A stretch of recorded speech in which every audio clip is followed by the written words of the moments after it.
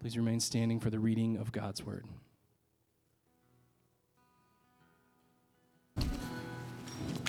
Our scripture reading comes from Genesis chapter 11, verses 1 through 4. If you don't have a Bible, we'd love to give you one. We have Bibles out in the vestibule on your way out. You can feel free to grab one now or on your way out as a gift from us to you. So hear these words from Genesis chapter 11, verses 1 through 4. Now the whole earth had one language and the same words. And as people migrated from the east, they found a plain in the land of Shinar and settled there. And they said to one another, "Come, let us make bricks and burn them thoroughly." And they had brick for stone and bitumen for mortar. Then they said, "Come, let us build ourselves a city and a tower with its top in the heavens. And let us make a name for ourselves, lest we be dispersed over the face of the whole earth." This is the word of the Lord. You may be seated. Well, again, good morning and welcome to Christ Community Church. My name is Nathan. Glad that you're here with us together this morning. Let me pray, and then we'll look at God's word for us this morning. Let's pray together. Father, we ask that you would take your word and convict us of our sins. And Lord Jesus, would you, by your grace, meet us? And through your Holy Spirit, would you make us whole? We pray this in Christ's name. Amen. So I read National Geographic. Yes, on purpose. For fun, I like it. And one of the latest issues, I think it was last month's actually, was all about kind of like the future of cities, where our technologies are taking us. And it's fairly fascinating to think about like what we've accomplished and where we're sort of headed together. I mean, there's no end of what we are capable of. I mean, even just think about what we can do right now. Like we can turn atoms into energy. Like artificial intelligence is becoming fairly mainstream. We have robots that can do just about anything. Genetic manipulation, self-driving cars. I mean, we're going to be camping on Mars in no time, right? It's amazing what we're capable of. Even just think about like what you can do with that little thing keeping your pocket warm, right? Giving you cancer in your leg, right? If I have a question, I just ask Siri. If I get lost, I ask Google. If you get hungry, there's DoorDash. If I'm bored, there's Netflix. Like if I have a moment of need, right, or more likely want, Amazon can fix it in a second. There's even doctor on demand, right? Like there's nothing we can't do. We have antibiotics and air conditioning and Chick-fil-A, like modern marvels of our world, right? It's a good time to be alive, isn't it? Like there's seemingly nothing out of our reach. It's pretty amazing what we as humans are capable of. It almost makes you wonder, like, what's next? Like, how long until we fix all of our problems and just, live happily ever after? I mean, on the one hand, it feels like it's right around the corner, doesn't it? I mean, we gotta be close. Like, people, we got this. I mean, is this what it feels like to be God? I mean, if so, I kind of like it, right? And yet, on the other hand, I think we know better, don't we? Regardless of what you believe, right, or what brought you here to church this morning, like we know, like even, doesn't it feel like almost weekly there's a new study that comes out on how miserable we all are? Have you noticed this? Like, it's just a regular thing. In fact, I grabbed 3 super encouraging headlines from the last few months or so. Here's the first one. New survey shows Americans are unhappier than they've been in years, so that's good. Here's another one. I like the title here. Wealthy, successful, and miserable.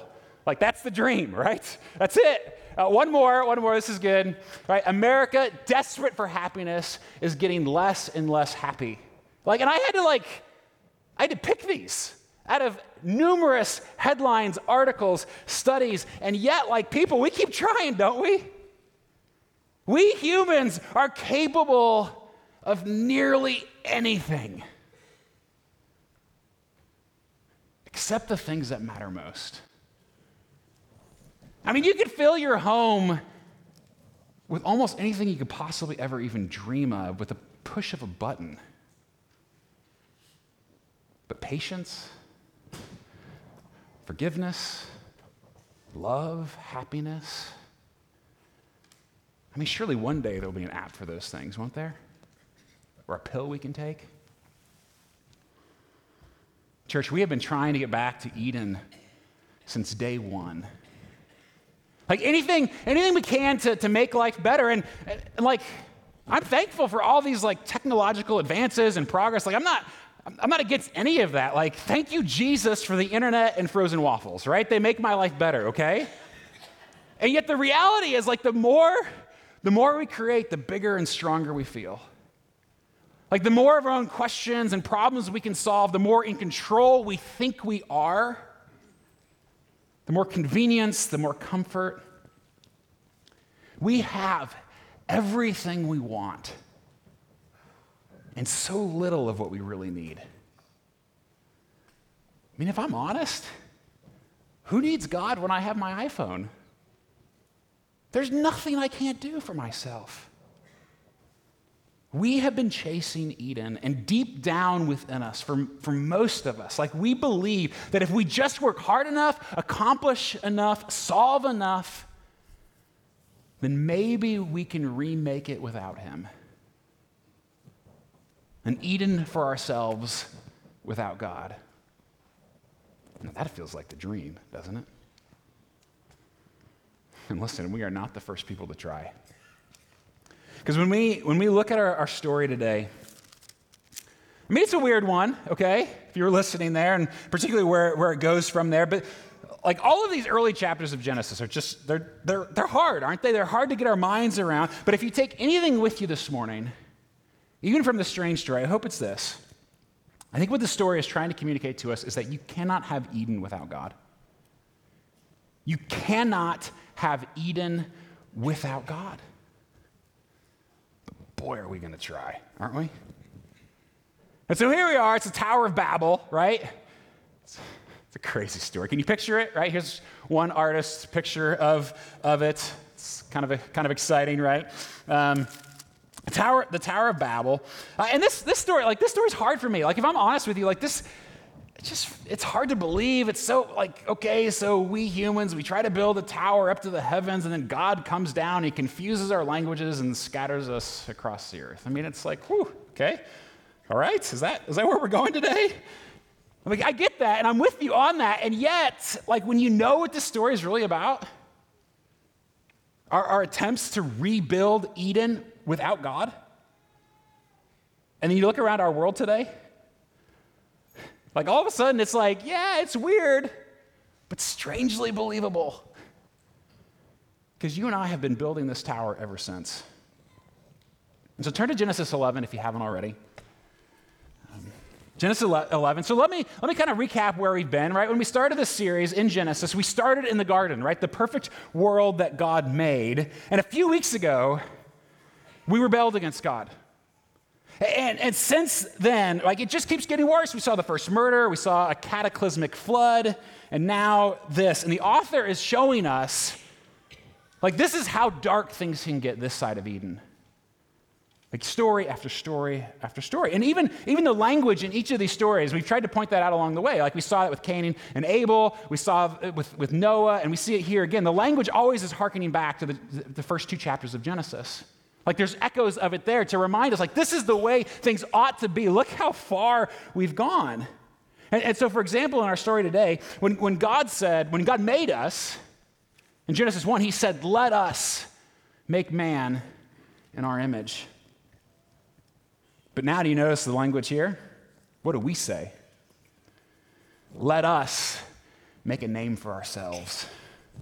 Let us make ourselves invincible. Let us find happiness on our own, and let us do it without God. So chapter 11, verse 3, you'll notice it here, right? Chapter 11, verse 3, let me read it. It says, and they said to one another, come, let us make bricks and burn them thoroughly. And they had brick for stone and bitumen for mortar. Then they said, come, let us build ourselves a city and a tower with its top in the heavens, and let us make a name for ourselves, lest we be dispersed over the face of the whole earth. And you might remember back in Genesis 1, God had told them, fill the earth and subdue it. I mean, yes, build bricks, fine, right? Cultivate and keep. We talked about, yes, build homes. If you want to build towers, have a go, right? That's not what God is upset about here. But he's like, but do it the way I've instructed you to do it. Do it with me as your God and you as my people for the flourishing of all. Nah, we're good. We want to do it our own way. We want to do it for ourselves. And you can't help but notice in those verses, their kind of speech to one another. They don't even mention God. It's like they've already forgotten their purpose on planet Earth. And so here's our first lesson. We've got 3 lessons in this story this morning. Here's the first one. And you already know this. We know this. Lesson number 1, we keep building the tower. We do this all the time. I mean, the story, it feels so ancient, it feels more myth than history. If it didn't describe us so stinking well, we're still doing it. And listen, again, he's not anti-progress, right? It is right for us to want to push back against the effects of the fall. And so technology that leads to human flourishing is a gift from God, and it is good. Don't stop doing that work, okay? Don't misread this story. There's nothing wrong with those things. That's not the point. The point is when it replaces God, or when we begin to convince ourselves that we don't really need him after all. Oh, I can answer my own questions. I can solve my own problems. This is when it becomes not just treasonous against him, but damaging to ourselves. Because we saw this in the garden, right? We were never meant to live apart from God. And when we try, we do so at our own peril. And we go through these motions, right? And we just think, if we're good enough, successful enough, rich enough, safe enough, attractive enough, if we get our way enough, or have sex enough, or stay healthy enough, if our kids turn out right enough, we think it'll be enough. And many of us, if we're honest, we have built the facade of Eden around our lives. And for some of us here, right, for an outsider looking in at your life, they think, wow, that person has paradise. You did it.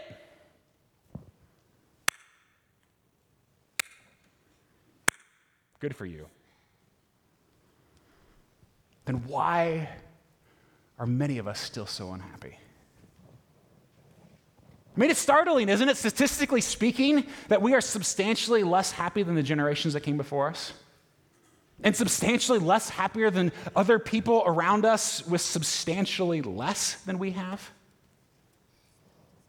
You know why? It's because you can't have Eden without God. And the root behind this is our second lesson from this story. The root behind this is that we want our name and not God's. Like that's the real sin behind the sin of what God is pointing at in this story. We want our name and not God's. Again, this story, it's not about the tower. It's about our pride. It's about our blind belief that we can do anything, our self-sufficiency, that we can have the good life without God. It's sort of like we want the kingdom of God. We want all that is wrong with our world to be made right, right? Every one of us, we long for the kingdom of God. But we can kind of do without the king, right? Let's leave him out. And they say to themselves, let us make a name for ourselves. Maybe as an example, imagine heaven. Like however you imagine that, like just at the very least, like no more pain, no more suffering, no more disappointment, loneliness, depression. All that is wrong with the world is gone. Like you can eat whatever you want, right? All that is good and beautiful is there. Like there is nothing you long for that isn't there. But imagine now all of that, but God's not there. I'm guessing for many of us, it's like, well, got a nice view, right? Past the French fries. Like, does that even bother us? That idea? I mean, do you see what I'm getting at? You and I, as humans, all of us, like, we have a fundamental belief that we can be happy without God. And so the best we can do is make a name for ourselves. It's kind of our substitute God, isn't it? We carve out our own way. We try to do it in a way that provides meaning for ourselves. I mean, I don't need God to be a good person. I don't need God to provide for my family or keep us safe. I don't need him to tell me what to do. I just need to make a way for myself. We think we can be God. And God cries out to us, Nathan, you're settling.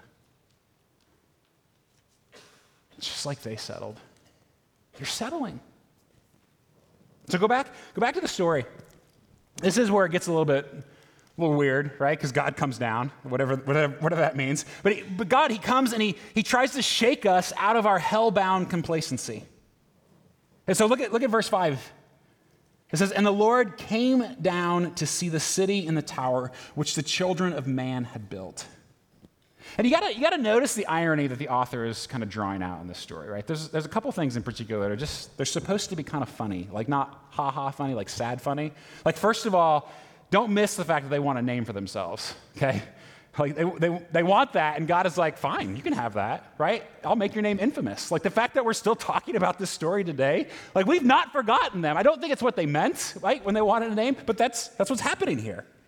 And the second piece is like, man, it's comical the way the author describes it. They're building a tower up to the heavens, and the author is very clear. God has to come down to be able to see it. Like, and God can see everything, right? We know that. The author knows that. But he's pointing out, like, this is pathetic. Like, the very best they can do is not even, like, God is still like, picture him on a ladder, like, all right, I'll come down and see. Like, it's kind of that sort of ridiculousness. Pointing out that we can never reach the heights of God on our own. Like, even the best is pathetic. It's woefully inadequate. And so God, he comes down to see their work, like the monument to their name. And again, I picture him getting there. He's like, wow, guys. That's like super great. I'm really impressed, right? Is it wrong that I picture God like with a bit of sarcasm? I just can't help it in this story though, but that's kind of what's happening. He's like, ooh, wow, this tower, you guys are so impressive, right? And so verse 6, look how God responds. And the Lord said, behold, they are one people and they all have one language. And this is only the beginning of what they will do, right? We know that, don't we? And nothing that they propose to do will now be impossible for them. Come, let us go down and there confuse their language so that they may not understand one another's speech. Again, it's strange, right? What's happening here? And yes, this is God's judgment on us. It's also his grace. I mean, God he's not threatened by what we can accomplish. He's not like, oh, woe is me, right? They're not going to need me anymore. He's not anti-progress in any of these things. That's not what's going on. It's that if we leave him out of our lives, he knows where it'll take us. In church, Eden without God is just another version of hell. I mean, do you believe that? Even if we could create the best paradise and leave him out, we've only left hell for ourselves. A disaster for our own making. I mean, my fear for me and for us when I read the story, it's not just our active sins, like the obvious ones, the ones that we know about, right? It's my passive, subtle belief that I just don't need God that much. It's my self-sufficiency, my comfort, my complacency, right? The utter bankruptcy we have of the things that matter most. And maybe I'm reading too much into this story, but I am convinced that you and I are living proof that God did what was necessary. Like he did the right thing in scattering them because look at us. Look what we've done. We live in the new Babel. Call it America, call it Johnson County, call it paradise without God, and it will destroy us. The moment we think we can have it all without God, it is death for us. And according to the headlines, the studies of our joy and peace and satisfaction, we taste that death daily. This is what it looks like to build a city without God. And it's killing us. And so I'm convinced, and this is the third lesson, we need God to come down again. Don't we? We need him to come down again to show us where we've settled for Babel again. For with his judgment there is also grace. And so if this is true, I want to take the remainder of our time with 3 points of application. Like if we believe it's this serious, that each one of us is on the cusp of doing the exact same thing that they did. Three responses for us all. First of all, we need to identify the towers that we're building. Like the things that make us feel safe enough, good enough, comfortable enough, or distracted enough to forget God. For many of us, it's our bank accounts, right? Because we feel so secure. It could be your title at work and what you've achieved, the way you parent or attempt to control your spouse or friends, your good works, your reputation, your health, your beauty, your intellect, your endless desire to be unique, to be your own person. We all have something we're looking at to tell us that our life is good enough, that it matters. What is it for you? And not just individually, right? We also have to look at what are the towers that our city, our culture tells us we need to keep building. Because this is the hard part, right? There's a little Babel in you and me, right? But there's also a little Babel in Olathe, isn't there?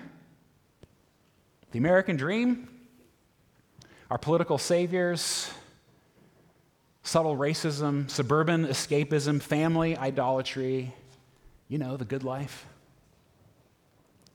Because we don't even notice these things. I mean, everyone around us says, you better keep building, right? I mean, you better exhaust your kids with all those activities. Like, you better live for this or buy that. You'd better vote out of fear or like whatever it is. And we lay down brick after brick after brick.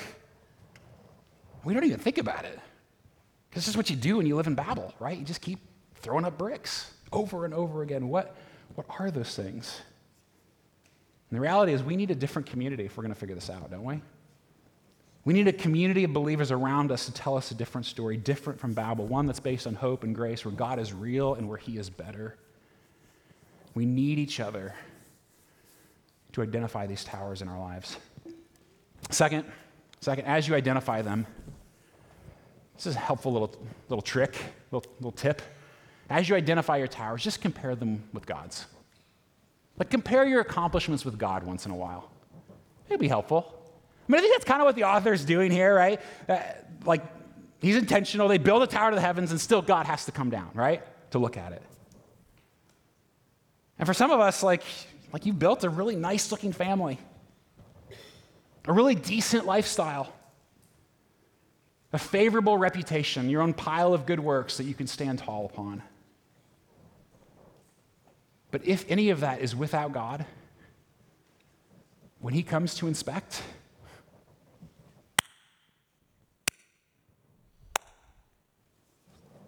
it's sort of like when Job complains to God, and God is like, I made everything, right? But that's sort of us, like, hey, Nathan, I'm super impressed with what you, that's kind of like, my bank account, right? I've got that. Well, God's like, yeah, but I literally own everything. Or you're maybe like, well, I built this business or this family. It's like, I invented DNA, right? I mean, like God can always outmatch us. But I'm super impressed with you, Nathan, right? The reality is, like, when we surround ourselves with the things that we've made, we feel really good about ourselves, don't we? Wow, I've made a name for me. I mean, when I have my iPhone, I am a god. There's nothing I can't do. But then I read in his book what he has done. Whew.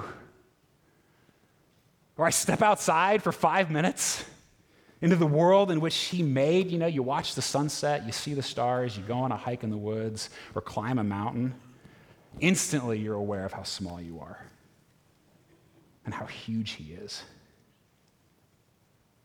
I compare my little towers to his world and his works. I mean, how can we not be humbled and in awe and frankly want him to be a part of our everything because it's so much better than anything we could accomplish? Again, I'm not saying abandon technology and move to the woods, right? Although sometimes that's in me somewhere, right?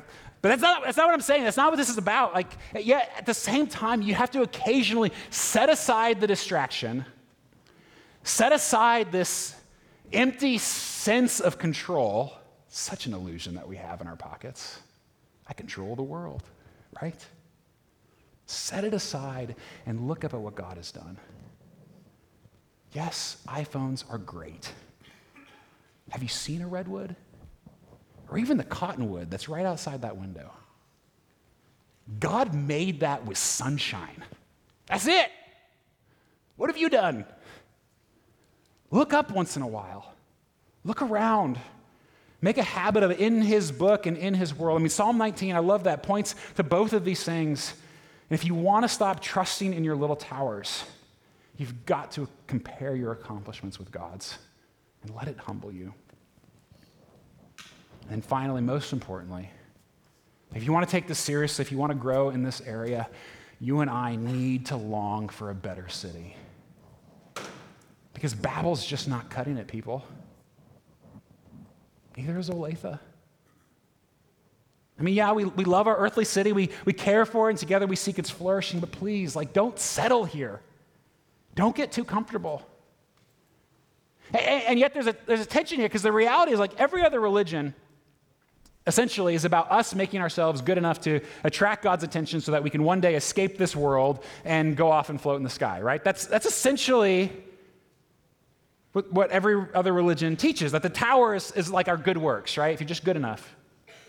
And yet every other worldview is also very similar, even if it's irreligious, without God, that we have to rise above ourselves, chart our own course. The tower is our own achievement. Either way, it is escapism, and it will lead ultimately either to despair when you realize that you're not good enough and you can't accomplish everything, or to just absolute self-righteousness when you foolishly think you have. But that's not our story, people. Our story, the story of the Bible, it's not about us one day leaving our frail existence. Instead, ours is a story of a God who joins us in it. It's a story of a God who on every page keeps coming down. This is his mode. And we saw it in the garden, right? We saw it with Cain and Abel. We saw it last week with Noah. We see it here in this story. We're going to see it next week with Abraham. And God comes down to him and says, I'm going to make your name great.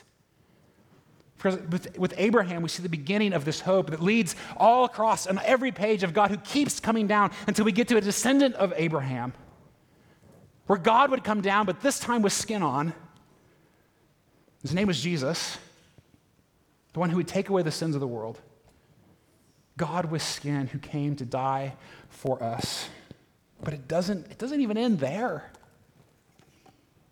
In fact, the story of Pentecost, that's in Acts chapter 2, it's after Jesus' death and resurrection, when God himself again would come down, this time through the Holy Spirit.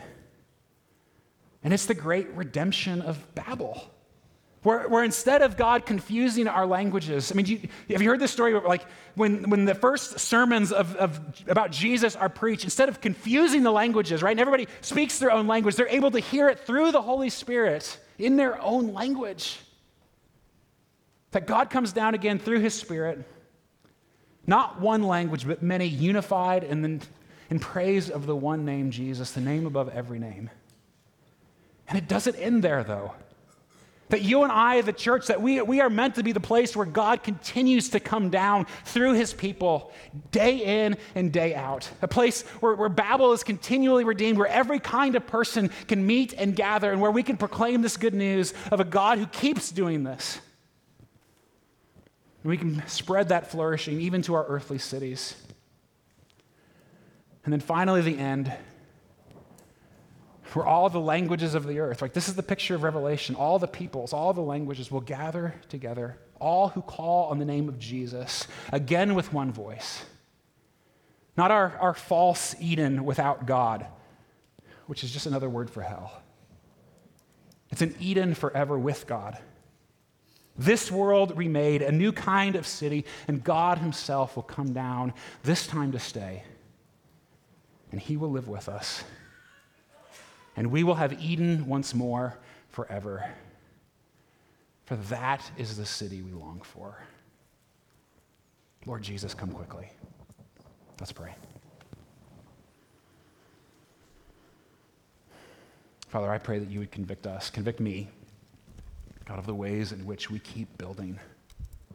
And the ways we don't even possibly see it because it's just what we do in Johnson County, brick after brick after brick. God, expose us and show us our deep and tragic need for you. And then would you come down? Even here in this moment through your Spirit, would you come down? For those who trust in you, God, would you convict our hearts and give us hope in your grace? And for those who don't, God, I pray that you would come down and convict their hearts and give them hope in your grace. And help us long for a better city. Amen.